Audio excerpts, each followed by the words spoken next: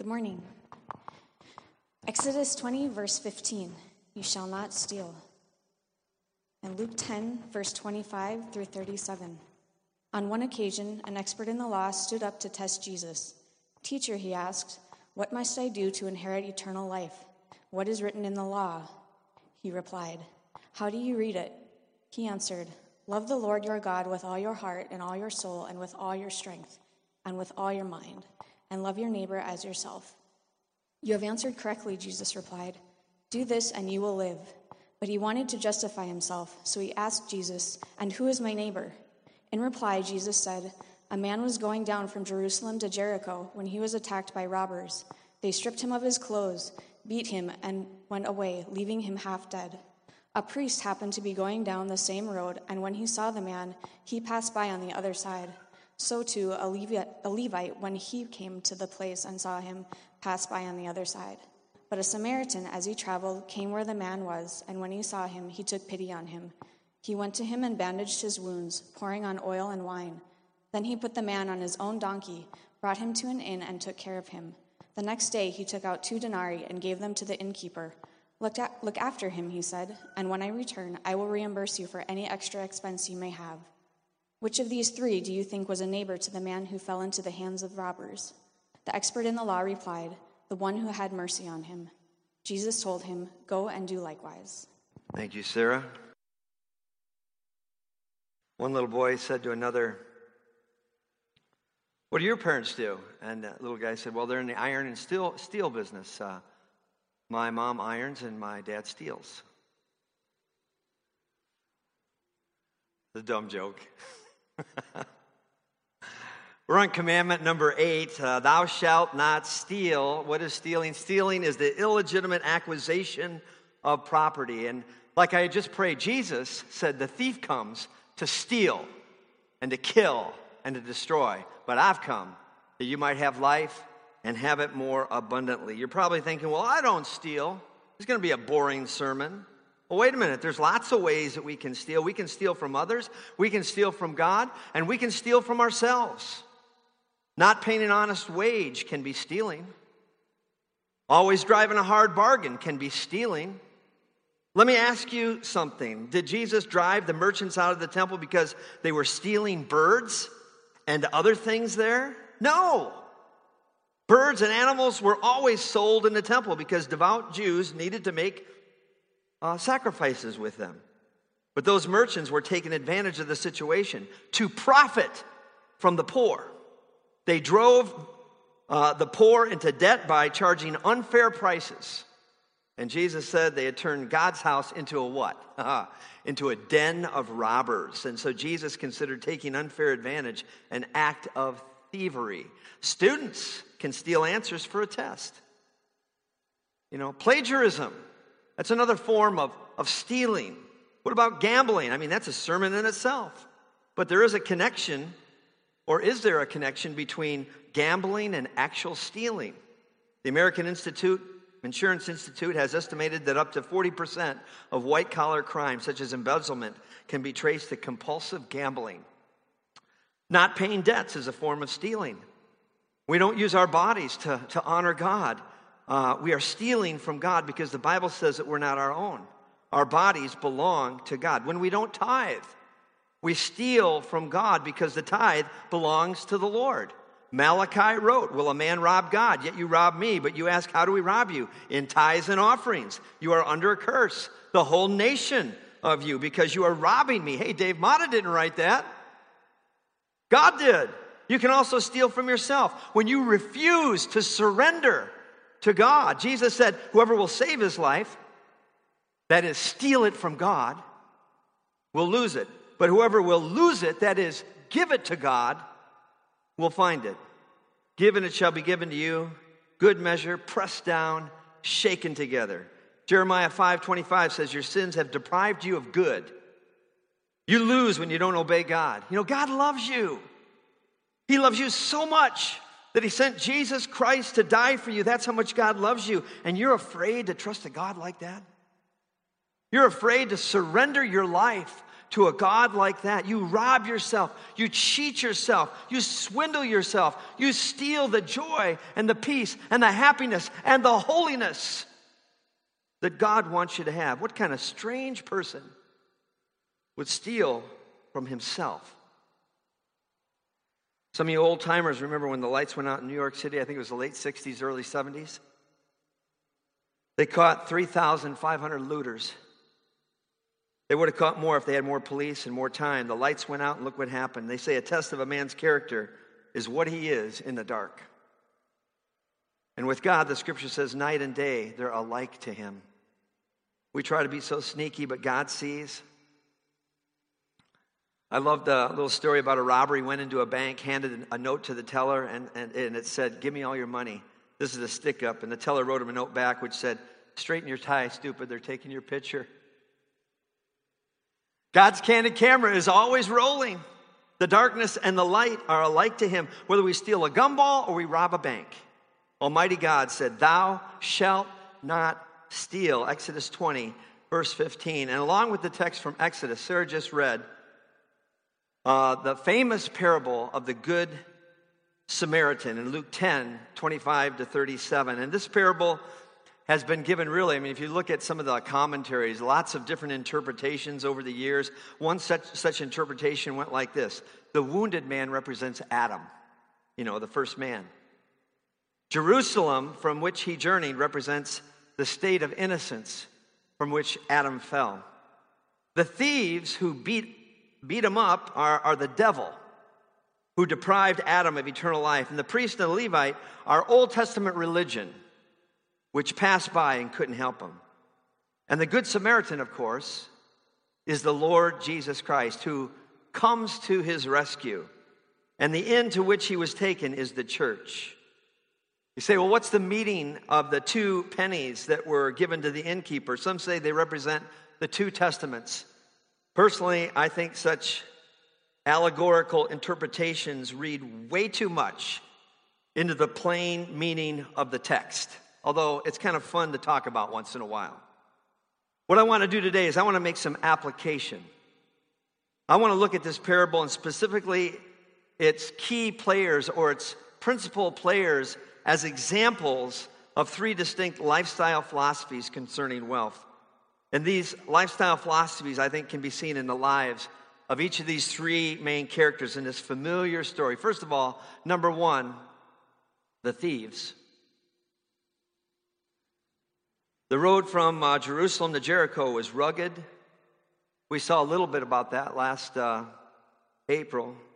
Deep ravines, tall rock outcroppings lined this route, making it convenient for robbers to lay in hiding until an unsuspecting victim approached. And in the story before us, the robbers were exercising this philosophy of wealth. What belongs to my neighbor belongs to me, and I will take it.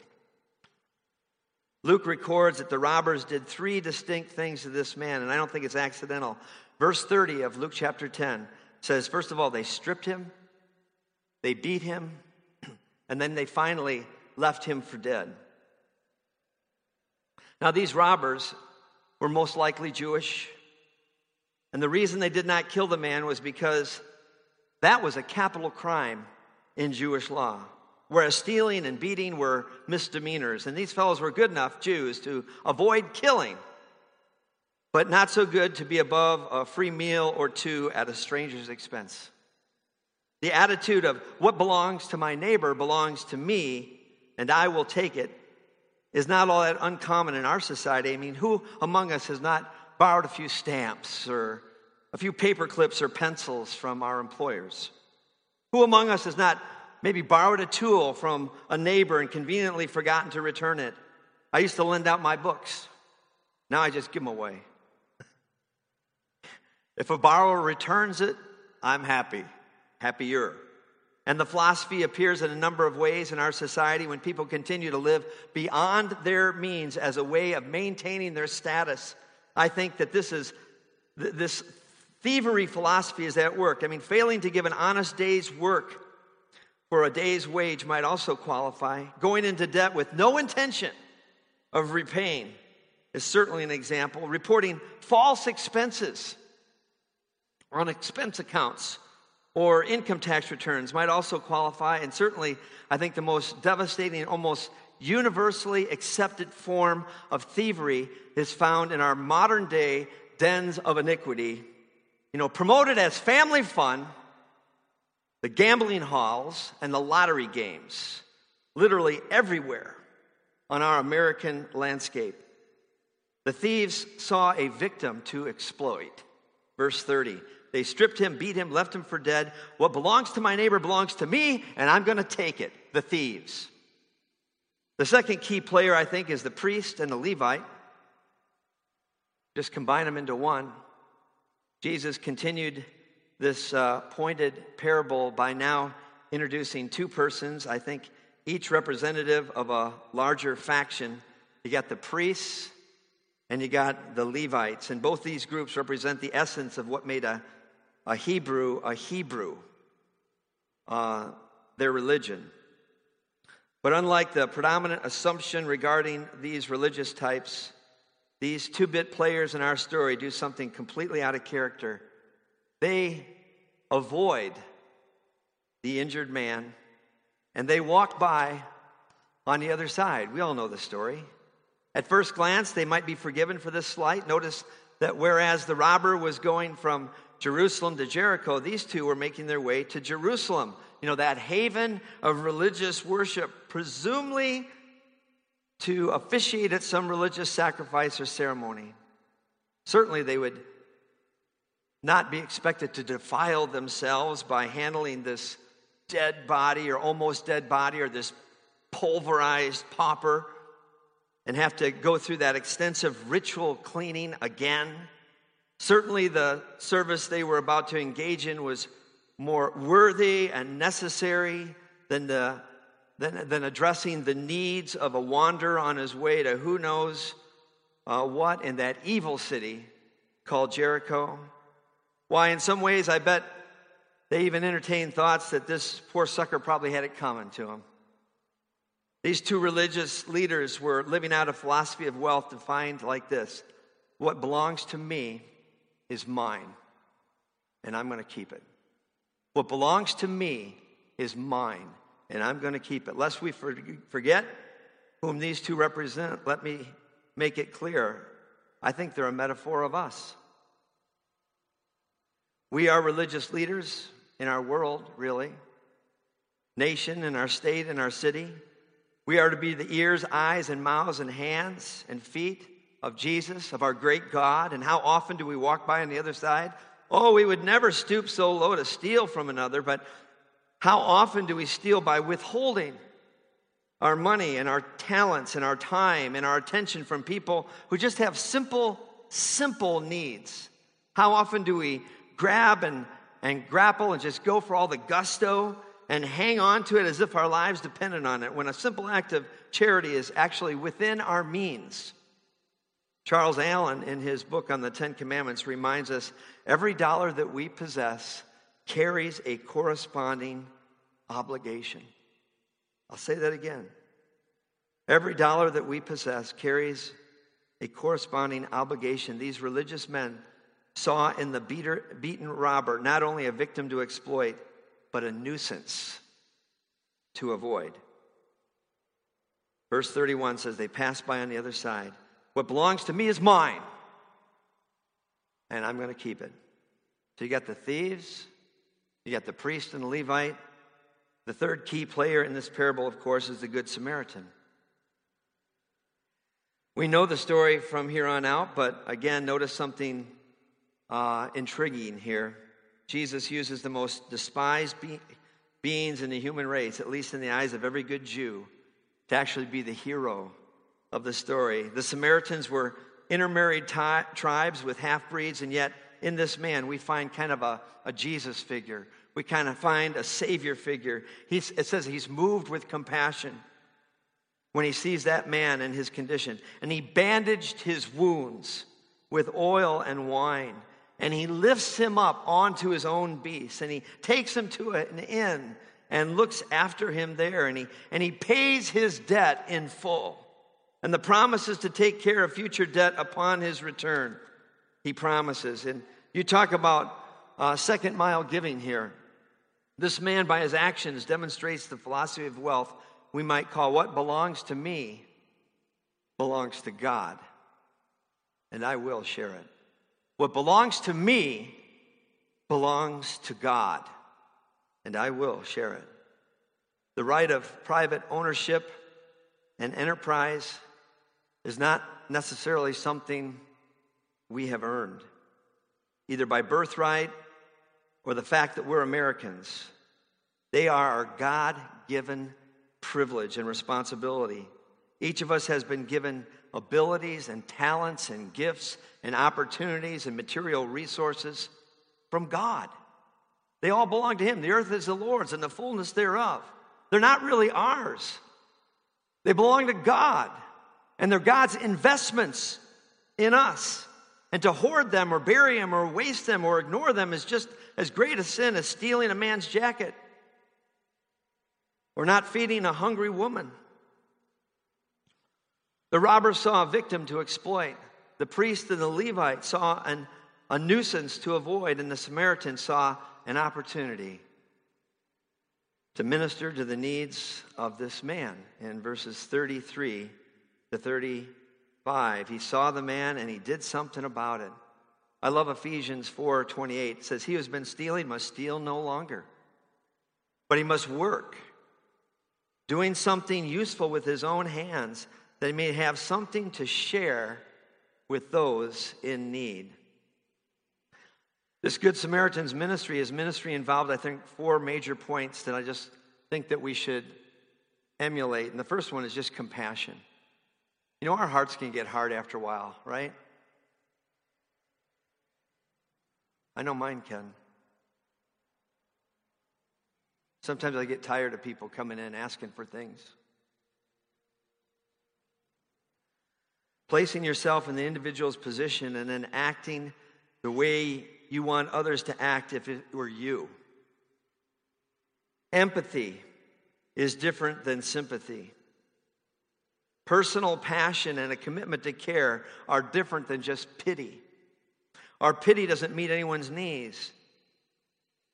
It says here that he was moved to action. His heart was actually touched. It's called compassion. For God so loved the world that he did something, right? He gave. Even while we were his enemies, he gave. He demonstrated his love for us in that while we were still sinners. It's compassion. And not only compassion, but contact. He refused to allow the man to stay in the condition he was in. He came to him to help him, just like Jesus, who loves us enough to meet us where we are, but he loves us too much to just leave us that way. I mean, Jesus, he's the Son of God, the eternal Son of God. He left the glory of heaven. I mean, that was a nice place to be. But he came to this dark world. He put on skin. He was born in a barn. He had contact. He touched people. He touched the leper. You weren't supposed to do that. Compassion, contact, and then care. Once he had made contact, he did something about the needs the man had. You know, sometimes I think helping gets messy. Sometimes it involves more money than we thought we were able to give. Sometimes it just doesn't work out. And sometimes we don't know the rest of their story. And that's kind of the way caring is. Maybe this guy gets healed up and he becomes like this God-fearing Jew, or maybe he continues on to Jericho and on down a self-destructive road. We just don't know. But this we do know. No one will care how much we know until they know how much we care. I know that's a cliche, but it's true.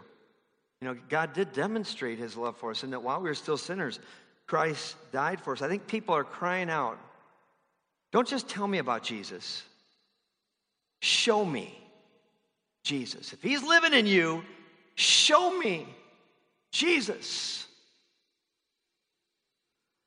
Compassion, contact, care, and then cost. I think a ministry that costs nothing accomplishes nothing. The Old Testament records that even God was repulsed by a sacrifice brought into the temple because it cost its owners nothing. It costs money, time, and sometimes sacrifice to meet people's needs. It costs money to preach the gospel and to win a world for Christ. Dare any of us judge the cost too great? Consider what God paid.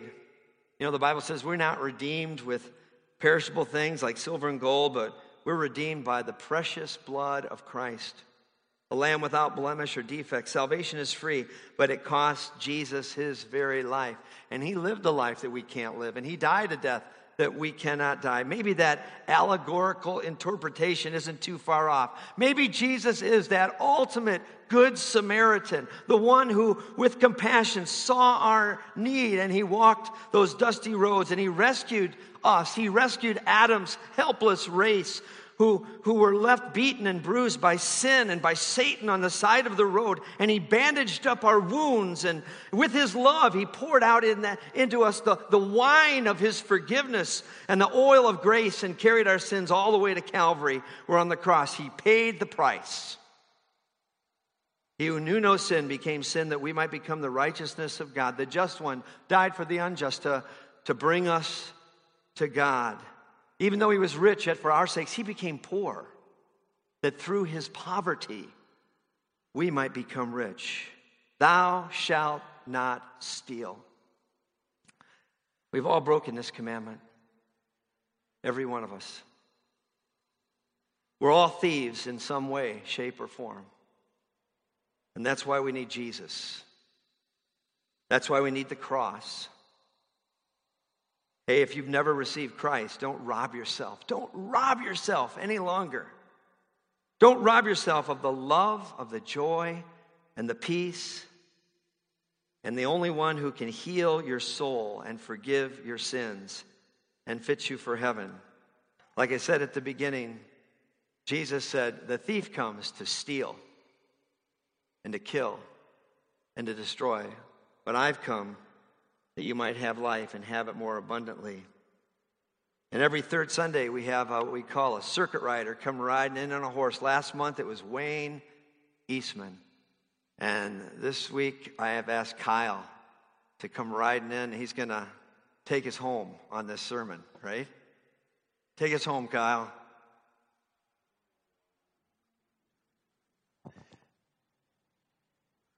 As Dave asked me a few weeks back to share this week, different thoughts went through my mind on what this would look like.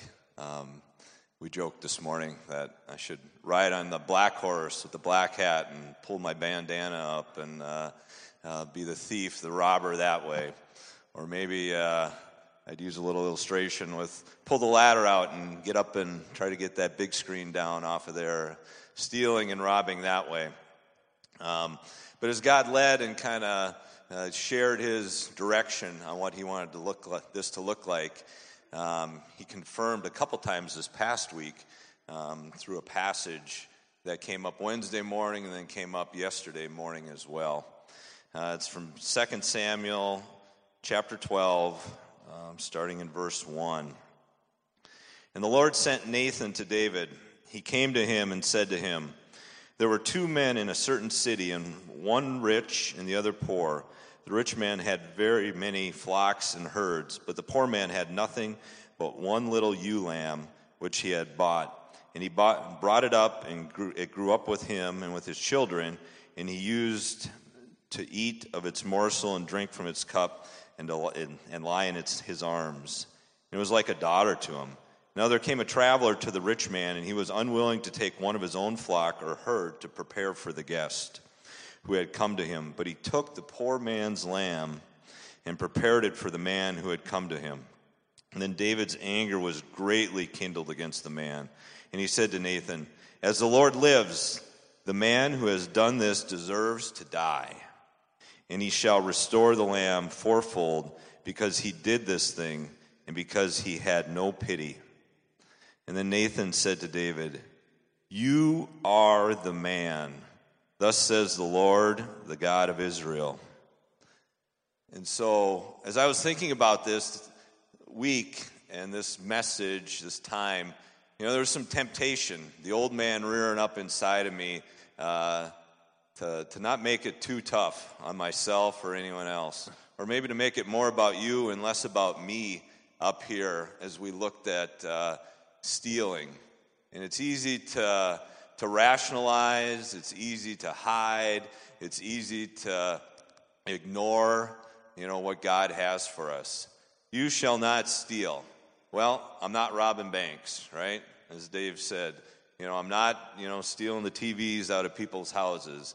I'm not the guy caught embezzling so he could go on all those hunting trips and feel good about myself for not doing those things, and kind of share from that stance.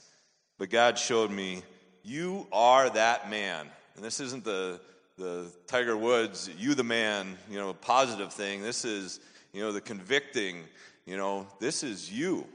You steal. And especially when we dig deeper into these 10 Commandments, you can just see how it goes so much deeper than what just the short verses show. In the Sermon on the Mount, Matthew 5-7, Jesus did some of this, further explaining, you shall not murder, and taking that to anger and what that really looks like in our heart. You shall not commit adultery is so much more than just the physical act. It's what's going on in our minds, the lust that we see. And you shall not steal is the same thing. It goes so much deeper than jumping into, someone's car and stealing it and running away with it, hoping to not get caught. Dave hit on a lot of the different ways that we can steal. And it is, that putting in those hard 6 hours of work and getting paid for 8, right? It is, taking the salt and pepper shaker from the restaurant thinking no one will really miss it because I didn't want to stop at the store on the way home, right? Robbing God of the tithe, Dave hit on that one as well. Who do we think we're kidding, when we do some of these things and then rationalize them away? They're not really that big a deal. God's calling us to imitate him. God's calling us to be holy, to follow him. And maybe one of the biggest ones that hit me this week is I was thinking about how we rob, how we steal. And it comes from my arrogance, comes from my pride, comes from just my self-reliance. When I want to do it my way, and then on top of it, I want to take credit for it. I want to take all the glory for it and not really share any of it with God. It's God's glory we should be doing things for. As we love, as we live, as we're husbands, fathers, as we work, we should do it all for the glory of God. And too often, I want to steal that glory. I let the old man rise back up in me and take that glory for myself instead of praising God and truly pointing to him in and through all that we do. And I don't pretend this is easy. A lot of this is hard in this life. To truly be holy as God is holy, to imitate him in everything that we do. But the positive is, we don't have to do it alone. God is there. He wants to work in and through us. He wants to be with us every step of the way. If we just surrender, if we just let him do that, he will gladly be there and to help us through these things. The law, as we've been going through it here, it's not this big burdensome list of things because God really doesn't like us and wants to just stick his thumb down on us. It's a part of God's love for us. It's what's best for us. These things lead to a better life. They're not burdensome when we have Jesus with us. His yoke is light, right? And so we want to have this attitude that I want to follow you, God. I want to love you, God. I don't want to hide from you. I don't want to rationalize these things away. I want to follow you in all that you are. And part of that is obeying the law. This law that is for our good, for the good of us, those around us. This law that, to begin with, we just can't follow, that points us to our need for Jesus, our need for a Savior. And so as we look at the law, as we look at do not steal, do not commit adultery, do not murder, do not covet, just let that work in and through us and understand that while it's hard to follow it on our own, with God we can do that. And will we be perfect? No. Are we going to stumble? Are we going to fall? You bet we're going to stumble. We're going to fall.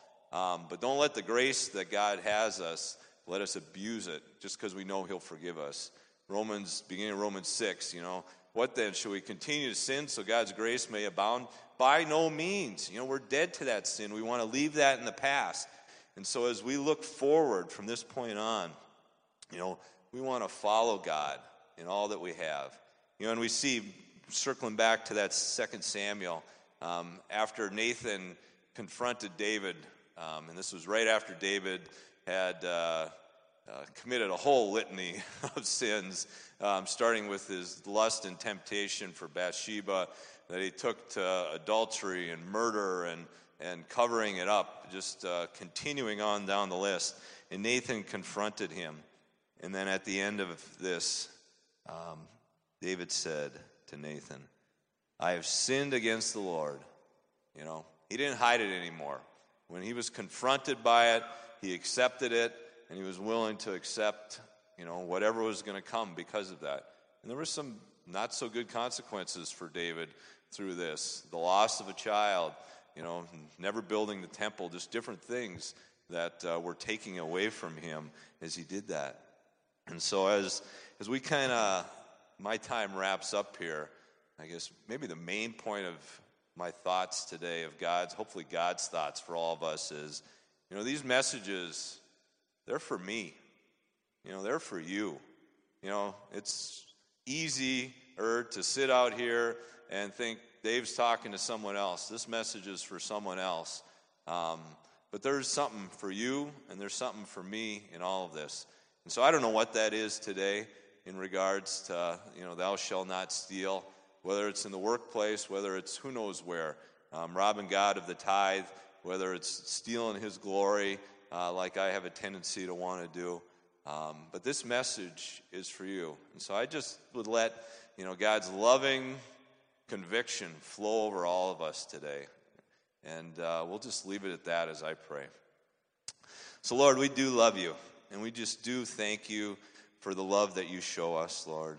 Lord, and we know that you discipline, you instruct those that you love, Lord. And if you didn't care about us, you'd probably just, let us head down our path to destruction. But you do love us so much. And part of that love for us is your instructions to us, your commandments to us. You're rebuking us when we need it, Lord. And so we just want to be open to that. Give us open hearts, open souls to what you have for us today, Lord. And let us just take them to heart. Let us truly take them to heart. Not run from them, not hide from them, not think it's too hard, not rationalize them away, but just truly be open to what you have for us today. The areas in our lives where we need to confess, we need to repent, we need to turn from, and then we need to trust in you as we follow you in those things going forward. In Jesus' name we pray. Amen. Amen. Thank you, Kyle. And Father, we just continue this prayer, and we just thank you, Lord, that we can be a part of your forever family. Thank you for your perfect law, Lord, that is a perfect reflection of your love and your character, and yet, Lord, it's the law that brings conviction to us. It shows us how much we really need Jesus, and we really need his forgiveness, Lord. And so I pray that as believers in Christ today, we will go out in the power of the Holy Spirit, wanting to obey you because we love you. In Jesus' name, amen. Amen.